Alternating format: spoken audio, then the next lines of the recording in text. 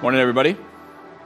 My name is David Soren. I am the lead pastor here at Renovation Church. Hey, before we get started into our message this morning, really quick, I just want to tell you we are going to have another Baptism Sunday. Not today. I wish it was today. July 18th. And so if you need to get baptized, what I want you to do is I want you to sign up today. A baptism is a visible representation of what's happened on the inside when you become a believer of Jesus. So when you see someone get baptized, I'm standing on our baptismal right now, hopefully I don't fall in. You see someone go down, right, to get baptized, it's representative of their old life is being buried, and they're coming up a new person. Or we say, when you believe in Jesus, he's washed away your sins. And baptism is something that every Christian believer is commanded to do in the New Testament. We sometimes describe it as, baptism doesn't save you, but it's like the wedding ring of the Christian faith. It sort of marks you as, I'm his. I'm a follower of Jesus. And so if you haven't been baptized, maybe you've been a believer for a little while now, and you've just kind of been putting this off. This is the time. Let's do this July 18th, all right? There are a lot of you actually in this room who you've become a believer in Jesus just in the last few months. You stood up in a service, you raised your hand or something. This is absolutely the next step for you. This is you on July 18th, all right? And so I actually want you to sign up today. You can get out your phone and you just do it right now, right? That's just a way to say, yes, Lord, I'm going to do it. You can do it on our website, our app, or if you don't want to use your phone, you can sign up in the lobby on the way out as well, okay? So let's do it. July 18th? Good. Glad we have this talk. Okay. It was really just a two-way conversation. We are going to move back in. Today we're resuming our summer series on the life of Elijah. If you are visiting for the very first time today, let me kind of catch you up. Just take a minute here to show you where we are in history and in Scripture. So we're studying the life of Elijah, who lived about 850 years-ish before Jesus in Israel. And Israel at the time was led by two wicked monarchs. And just whenever I say that, I picture like two evil butterflies. Maybe I wasn't the only one. Monarch. King and queen. King Ahab and Queen Jezebel. And these two were just awful because they led the people of Israel away from worshiping the one true God to worshiping false idols like Baal. So Elijah the prophet comes on the scene and he announces to them, because of their wicked actions, that God will not have it rain for a few years. We then see God take Elijah away from there. He keeps him safely hidden by this brook. And over the next few years, God protects Elijah and he trains him for what will come. So we're going to rejoin that story now in the Bible. So everybody grab a Bible. This is what we do here. We study God's word. So there's Bibles under the chair in front of you. We're going to be on page 244. Many of you bring your own Bibles. We'll be in 1 Kings chapter 18, or you can use the Renovation Church app as well. Either way, we want you studying it because we believe this is God's revelation to us, and we don't treat it lightly. So if you don't have a Bible, take one with you when you leave today. Absolutely, this is our gift to you. So a significant amount of time has gone by here now, and it still hasn't rained. But now it's time for Elijah to start going back to Israel. So let's take a look. So 1 Kings chapter 18, page 244, we're going to start right at verse 1. Here's what it says. It says, after a long time, in the third year, that's the third year of the drought, the word of the Lord came to Elijah. Go and present yourself to Ahab, and I will send rain on the land. So Elijah went to present himself to Ahab. Now, the famine was severe in Samaria. Samaria was like the capital city of Israel at that time. And Ahab had summoned Obadiah, his palace administrator. Obadiah was a devout believer in the Lord. While Jezebel was killing off the Lord's prophets, Obadiah had taken 100 prophets and hidden them in 2 caves, 50 in each, and had supplied them with food and water. Ahab had said to Obadiah, go through the land to all the springs and valleys. Maybe we can find some grass to keep the horses and mules alive so we will not have to kill any of our animals. Okay, so just to give you an idea how wicked Ahab is, his people are literally dying everywhere because of the famine, and he's worried about his horses. So that's who Ahab is. Okay, verse 6. So they divided the land they were to cover, Ahab going in one direction and Obadiah in another. As Obadiah was walking along, Elijah met him. Obadiah recognized him, bowed down to the ground, and said, "Is it really you, my lord Elijah?" "Yes," he replied. "Go tell your master, Elijah is here. I just love Elijah. Okay, verse 9. What have I done wrong? Asked Obadiah, that you are handing your servant over to Ahab to be put to death. As surely as the Lord your God lives, there's not a nation or kingdom where my master has not sent someone to look for you. And whenever a nation or kingdom claimed you were not there, he made them swear they could not find you. But now you tell me to go to my master and say, Elijah is here. I don't know where the Spirit of the Lord may carry you when I leave you. If I go and I tell Ahab and he doesn't find you, he will kill me. Yet I, your servant, I've worshipped the Lord since my youth. Haven't you heard, my Lord, what I did while Jezebel was killing the prophets of the Lord? I hid 100 of the Lord's prophets in 2 caves, 50 in each, and supplied them with food and water. And now you tell me to go to my master and say, Elijah is here. He will kill me. Elijah said, as the Lord Almighty lives, whom I serve, I will surely present myself to Ahab today. Okay, so we're going to stop there. We are approximately about 3 years into this drought now. And as you can imagine, I mean, how long did it not rain here? Like 3 weeks or something like that? Imagine 3 years. The famine is severe at this point. And so King Ahab's been sending people to all the surrounding nations to try and find Elijah because he thinks if he can find Elijah, the drought will end. Well, now Elijah's back in Israel and he's making his way to King Ahab. And on his way, he meets Obadiah. Now, Obadiah is another believer in the one true God, the Lord. And Obadiah sees Elijah and immediately he fears for his life.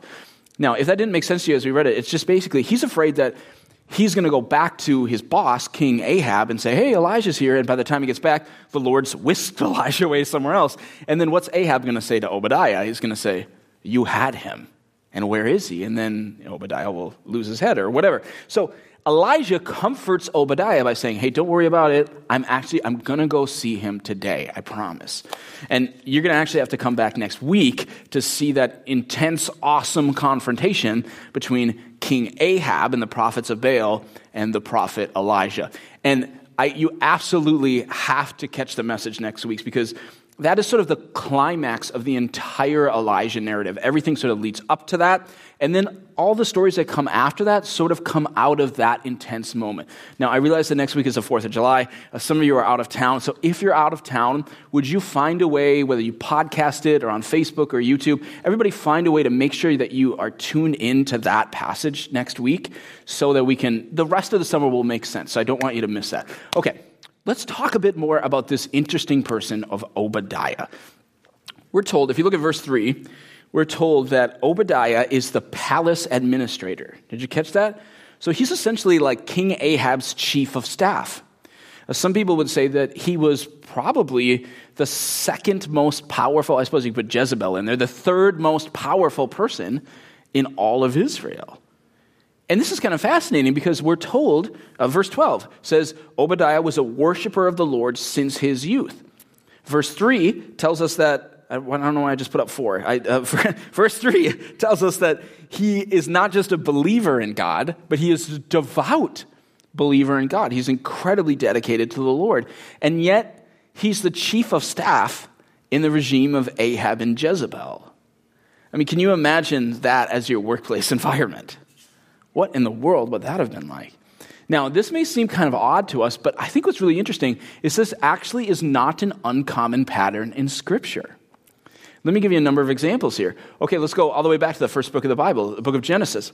Joseph, right? He's Pharaoh's right-hand man in Egypt, and the Lord uses him mightily. What about Esther? God takes this amazing, godly woman and puts her right into King Xerxes' palace, where she's able eventually to save her people. Daniel is the chief advisor to the pagan king Nebuchadnezzar. You actually see this even in the New Testament. Philippians 4:22 tells us that there are believers that lived in Caesar's household in Rome. A really interesting one is Luke chapter 8. There's a woman named Joanna, and we're told that Joanna was the household manager for the wicked King Herod. Can you imagine being in Herod's house as a believer on the day that John the Baptist was beheaded? But you have all of these people that are in really high, important positions in sort of awkward places. And I think you see this in part because believers are typically trustworthy people. They're reliable. They live lives of integrity. And so there's sort of a natural law to this. They just naturally get promoted. And then secondly, I think God often wants believers in those dark places so they can have a godly influence. Now, as you think about your life, I'm guessing you don't work in a dark palace like the palace of King Ahab, but in reality, most Christians do work in environments that are spiritually or morally complex, right? Many Christians, and many of you, this is your life. We've got to navigate around all sorts of different types of sin in interesting ways at work or even in our friendship groups. In fact, let me give you a number of examples here to help this make sense. Okay, let's say you work at a doctor's office or a hospital, but you know that where you work that there are some procedures that happen or some things that happen there that you maybe don't agree with as a Christian. What if you are a server at a restaurant? Some of you are. And let's say you serve alcohol at your restaurant. And you're serving to someone who has a drink, and then they have another drink, and you know if you give them another drink that they're going to get drunk. What if you work at a hotel, and your job is to check in a couple to the room for the night that isn't married? What if you're a realtor, and you're supposed to help a couple that isn't married move in together? I mean, this is kind of real stuff that happens all the time, right? Many of you work in corporations downtown, corporations that are changing their stances on issues faster than anyone could have ever imagined. And so should you still work for a corporation, even though much of what they stand for now maybe isn't even biblical? Others of you, you deal with these kind of things not at work, but in your friendship groups or in your family. Should you still engage with them even if you feel like they're going down the wrong path? These are deep, they're serious, weighty questions for the Christian. And I think the core of what I'm hearing this from so many people, especially in the last year or two, what so many Christians are asking in their lives as they think about their current situation, it's this question: should I stay there? Should I stay, or should I go now? Right? This is the question. It is, isn't it? Lord, do I stay here? I think of, what about like public school teachers? Sometimes those of us on staff or leadership joke that there have got to be at least 300 public school teachers that attend this church. It is by far the most common occupation of people at Renovation Church, I swear to you.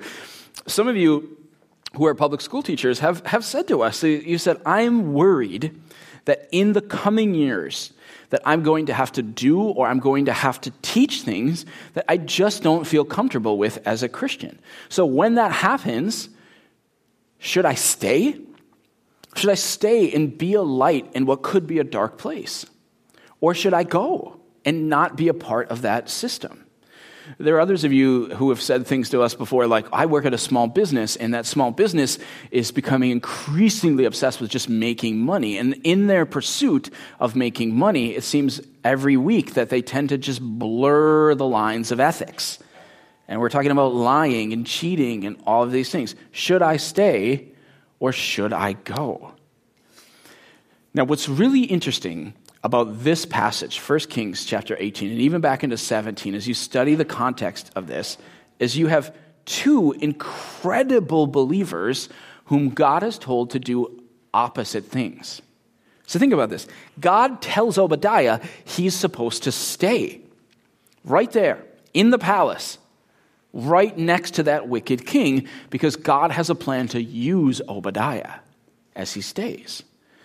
But God tells Elijah to go, get out of Dodge. You need to flee. You need to get out of here. You think about this. It's the same God. Both of these men are really solid believers that are trying to listen to the Lord. They're devout. But God has different instructions for both of them. So how then do you know if you should stay or if you should go in your current situation? Now, for some of you, this is going to be really relevant. You're like, I'm literally asking this question right now. Some people said that after first service. For others of you, you're like, I don't know if I'm there right now, but you might be in 2 years. Should you stay or should you go? And so what I want to do is I want to give you 4 questions today that can help you better answer this important question. These are 4 questions you can ask of yourself when you're trying to decide, should I stay or should I go? Okay, here's the first question.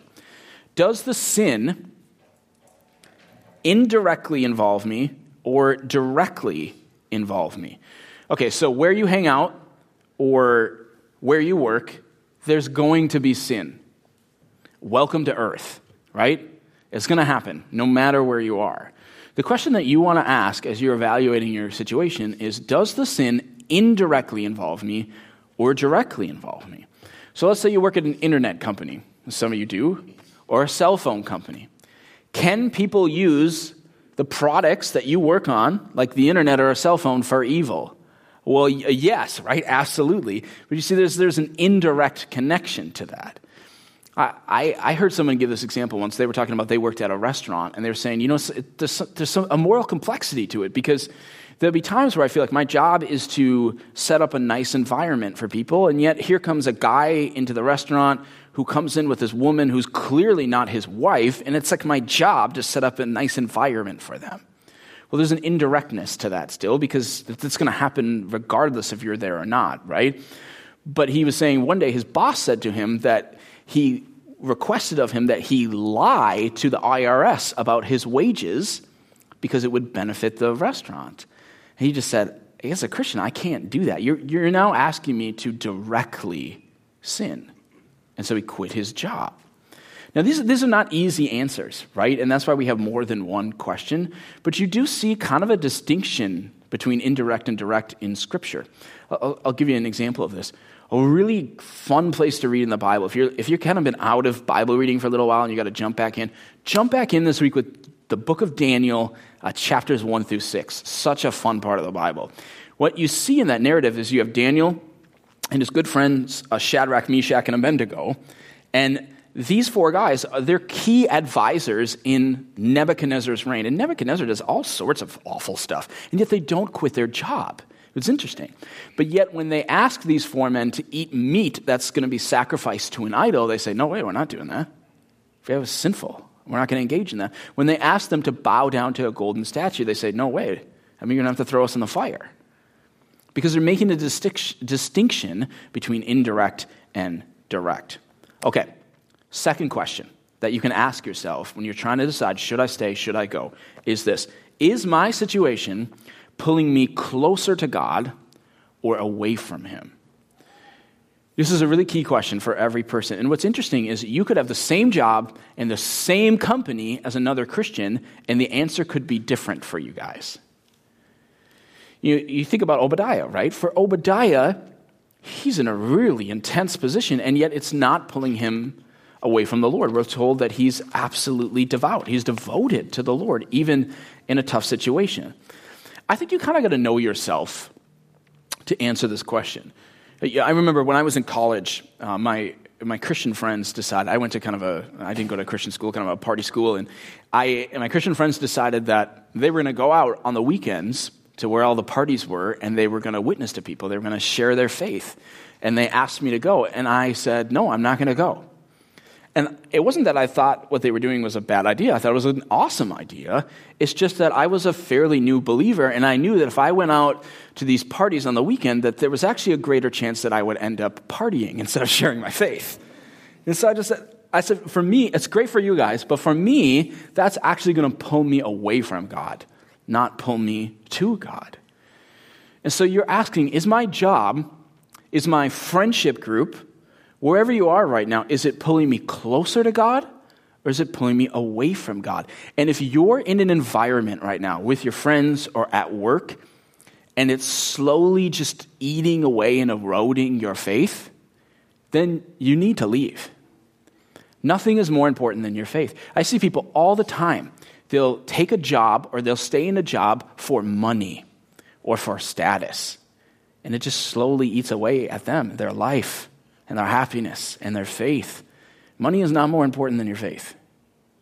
If it's eating away at your faith, then it may be time for you to leave. But if it's not, then you should highly, highly consider staying. And that leads us to our third question that you got to ask. Should I stay? Should I go? You're going to ask this question. Is God using me here? This question becomes, I think, in our culture, more important every day. As we enter into what will be a post-Christian society here in America, just by nature of what the culture is becoming, you are going to feel the pull to go more than you will to stay. Because it's just what culture is becoming. And so it's important that we think hard about this. You know, I'm seeing this already in America. There are Christians more and more that we just want to flee to the margins. We just want to create our own Christian enclaves where we can have our own little society. But if we all do that, if we all go and we all flee, it doesn't take too long to think, well, then we can't do essentially what God has called us to do. The most important task that we need to fulfill as Christians is the Great Commission. It's to go, therefore, and make disciples. We can't do that if we all flee. We've been saying the last couple of months that our task as Christians is to be ambassadors. That is to be a representative of Christ within society. So we can't all flee. And so you want to ask this question, if I stayed where I was, where I am, could God use me? Is God using me there? So let me give you, just to show you the complexity of sometimes you stay, sometimes you go, I'll give you an example from the same period of my life when I was in college. So while I wasn't going out to the parties on the weekends to witness, I also decided that I needed to stay at the college where I was. Even though many Christians at our school decided to leave and go to a Christian school instead. And there was nothing wrong with going to a Christian school. It may be absolutely that God called you to those places. But for me, I'm answering this question and I'm going, God, you know what? This is difficult, but God is using me here. So my freshman year, a couple weeks into school, I got invited by my good friend Paul Risfet to go to a Bible study that had just started a couple weeks earlier. And there were 10 kids at this Bible study. Well, within 1 year at our school, we had 100 kids, college students, coming to our Bible study. 2 years in, so now my junior year, we had 200 kids meeting at the pub on campus on Wednesday nights where we preached the gospel. And so, yeah, it would have been way easier. It would have been safer for me to just go. But God was using me there. And so I stayed. So you think back to the passage, think about Obadiah, because this is really, I pray this is helpful and inspirational to you. So Jezebel is trying to murder the remaining serious believers in God. But Obadiah is able to use his authority and his position to save 100 people's lives. So think about this. Okay, if Obadiah leaves and he's not the chief of staff, how would he even have known about Jezebel's plot to kill the prophets? If Obadiah would have fled, how would he have the resources to pull this off? Because think about it. He tells us that he's bringing food or getting food to 100 people every day. How does he have those resources? Well, he's a palace administrator. So he's using his position by staying for a greater good, and God wants him in that place. Now, there are, of course, hundreds of examples like this from history, right, during difficult times. For example, okay, think about all the Christians, true believers in Jesus, that were in high positions in Germany during World War II and the rise of the Nazis, even before World War II. There were many of them that seriously had to wrestle with this question. Should I stay in my position, even though this is really messed up, or should I just flee? And the Holy Spirit told some people, you got to get out of here. And to others, he said, you got to stay. And there were many, many people. There's lots of movies and books written about this, right? There were many, many people that used their authority and position to thereby rescue hundreds, sometimes thousands of Jews. Because for them, they needed to stay. And so the task of the Christian is to ask the right question. You cannot just ask, will it be easier for me if I leave? Of course it will be easier for you if you leave. But sometimes God wants you to stay, even though it'll be much harder. I'm sure Obadiah would have loved to just leave the palace, and move out into the wilderness somewhere. Build a cabin in the woods, escape from it all. But that wasn't God's will for his life. And it may not be God's will for your life. But we all have to ascertain what is God's will. And that leads us to the fourth and probably the most important question when you're trying to decide, should I stay or should I go? I'm in a complex situation in my life. Number 4 is this: what is the Holy Spirit saying to you? This is the ultimate question. What is God telling you to do? I'm not talking about your intuition. I'm not talking about your feelings or your thoughts. I want to know, what is God himself saying to you? Have you actually really prayed about it? Have you opened up the Bible and searched the scriptures on it and asked the Holy Spirit to speak to you as you read? Are you asking for godly counsel from your Christian friends, from your small group leader, from the elder of your house group? Are you letting the Holy Spirit speak to you through others? Have you fasted? Have you actually really, really sought the will of God on it? And a lot of us, we don't. We get in these situations, we kind of think about it for a while, but we haven't truly sought the Holy Spirit on it. But this is the task of the Christian. It is not to go with your gut. It is not to follow your heart. That is Disney, not the Bible. We were in the prayer meeting this morning. Pastor Dave Anderson taught about this. We were reading Jeremiah chapter 17, where it talks, the heart is deceitful above all things. So don't follow your heart. It's going to trick you into some messy situation. You need to know, what is God's will for my life? And there are no cut and dry answers. There just aren't. You know, God's will for you may not be the same as another person in a similar situation. I've already given some examples this morning where some of you, in your heart, as I've spoken, we're Minnesotan, so you didn't shout it out or anything, but in your heart, you're going, no, that's wrong. What you said about that restaurant or that company, that's wrong.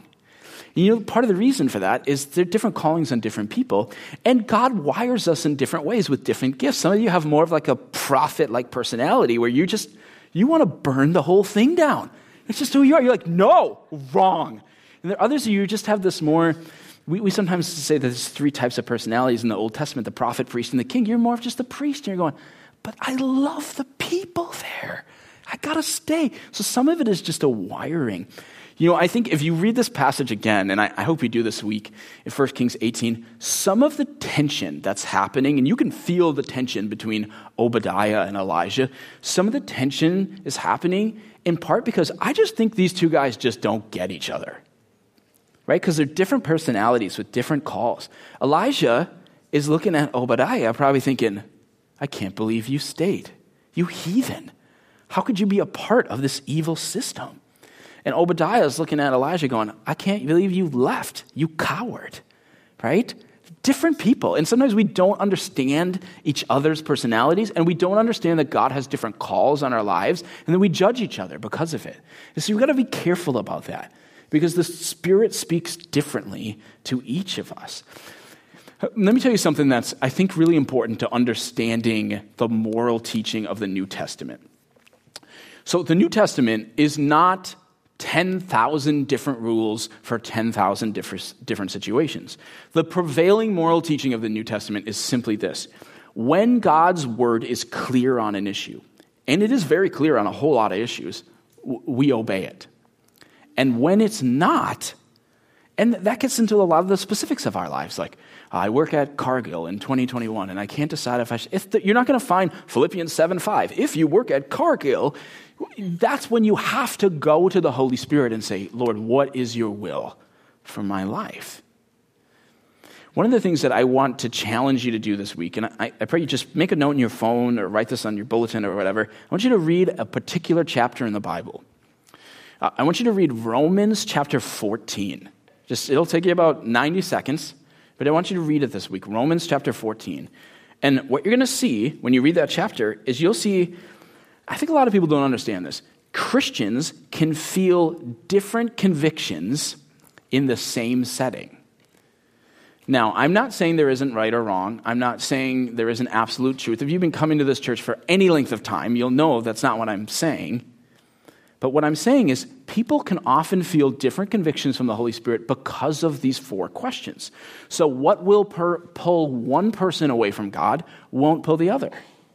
And so the Spirit's going to speak differently to them. What God has called one person to do, he's not calling another person to do. It's the difference between Elijah and Obadiah. And so it is paramount that as you seek to find, should I stay or should I go, that you seek God's will through the Holy Spirit. And listen, maybe you're here today and you're hearing about how God can use people even in dark places, but you're just thinking about your life and you're like, David, my whole life feels like a dark place right now. And my life just feels messy right now. And I'm not sure that I even know God. What I want you to know is that God comes into dark places so that you can know him. You know, God sent his son, Jesus, into this dark world. He steps off of his throne into this dark world on a rescue mission for you. That is the love of God. This is what Christianity is all about.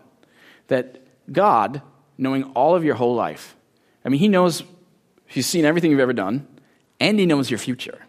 And he looked at all of it, and he said, I love you so much, I want you in my family.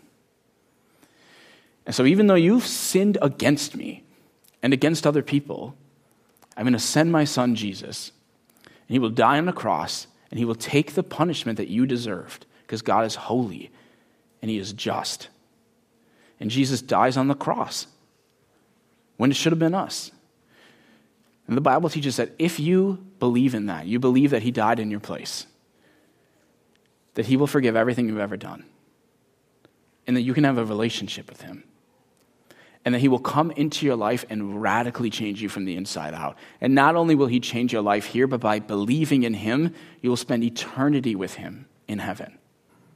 That is amazing. But it's not just as simple as saying, oh, I believe that, and then continuing on with life as normal. What it is to believe and follow. It's to say, okay, if you have seen everything, and he's seen like everything, if you've seen everything and you love me that deeply, that much, then I want to follow you. And to follow him is to make him, we sometimes say, the Lord of your life, or the leader of your life, is to say, I'm surrendering everything to you. I'm going to come under you as my leader. I will do what you say because I just love and trust you that much. And if you've never made that decision before, this is what Christianity is all about. And you can make that decision today. Maybe you just stumbled into this church today, or you just Googled it an hour ago, and God's just doing something in your life, or you've been coming here for a month and you just know, I have to make a decision to become a follower of Jesus. If that's you today, here's what we're going to do. We're just going to sing a final worship song here in a moment, and I'm just going to walk out into the lobby, and if you need to make that decision today to let God save you, to forgive your sins, to become a follower of his, what I want you to do is just kind of, during the last song, would you just sneak out of your row and would just come meet me in the lobby, and I'll get you started on how to do that. Does it sound all right? Okay, let me pray. God, we thank you and we praise you this morning that you are a God that speaks to us. You are not far off, you are not distant, but Lord, you guide us on even the tiniest little things. You want to speak to us and give us direction.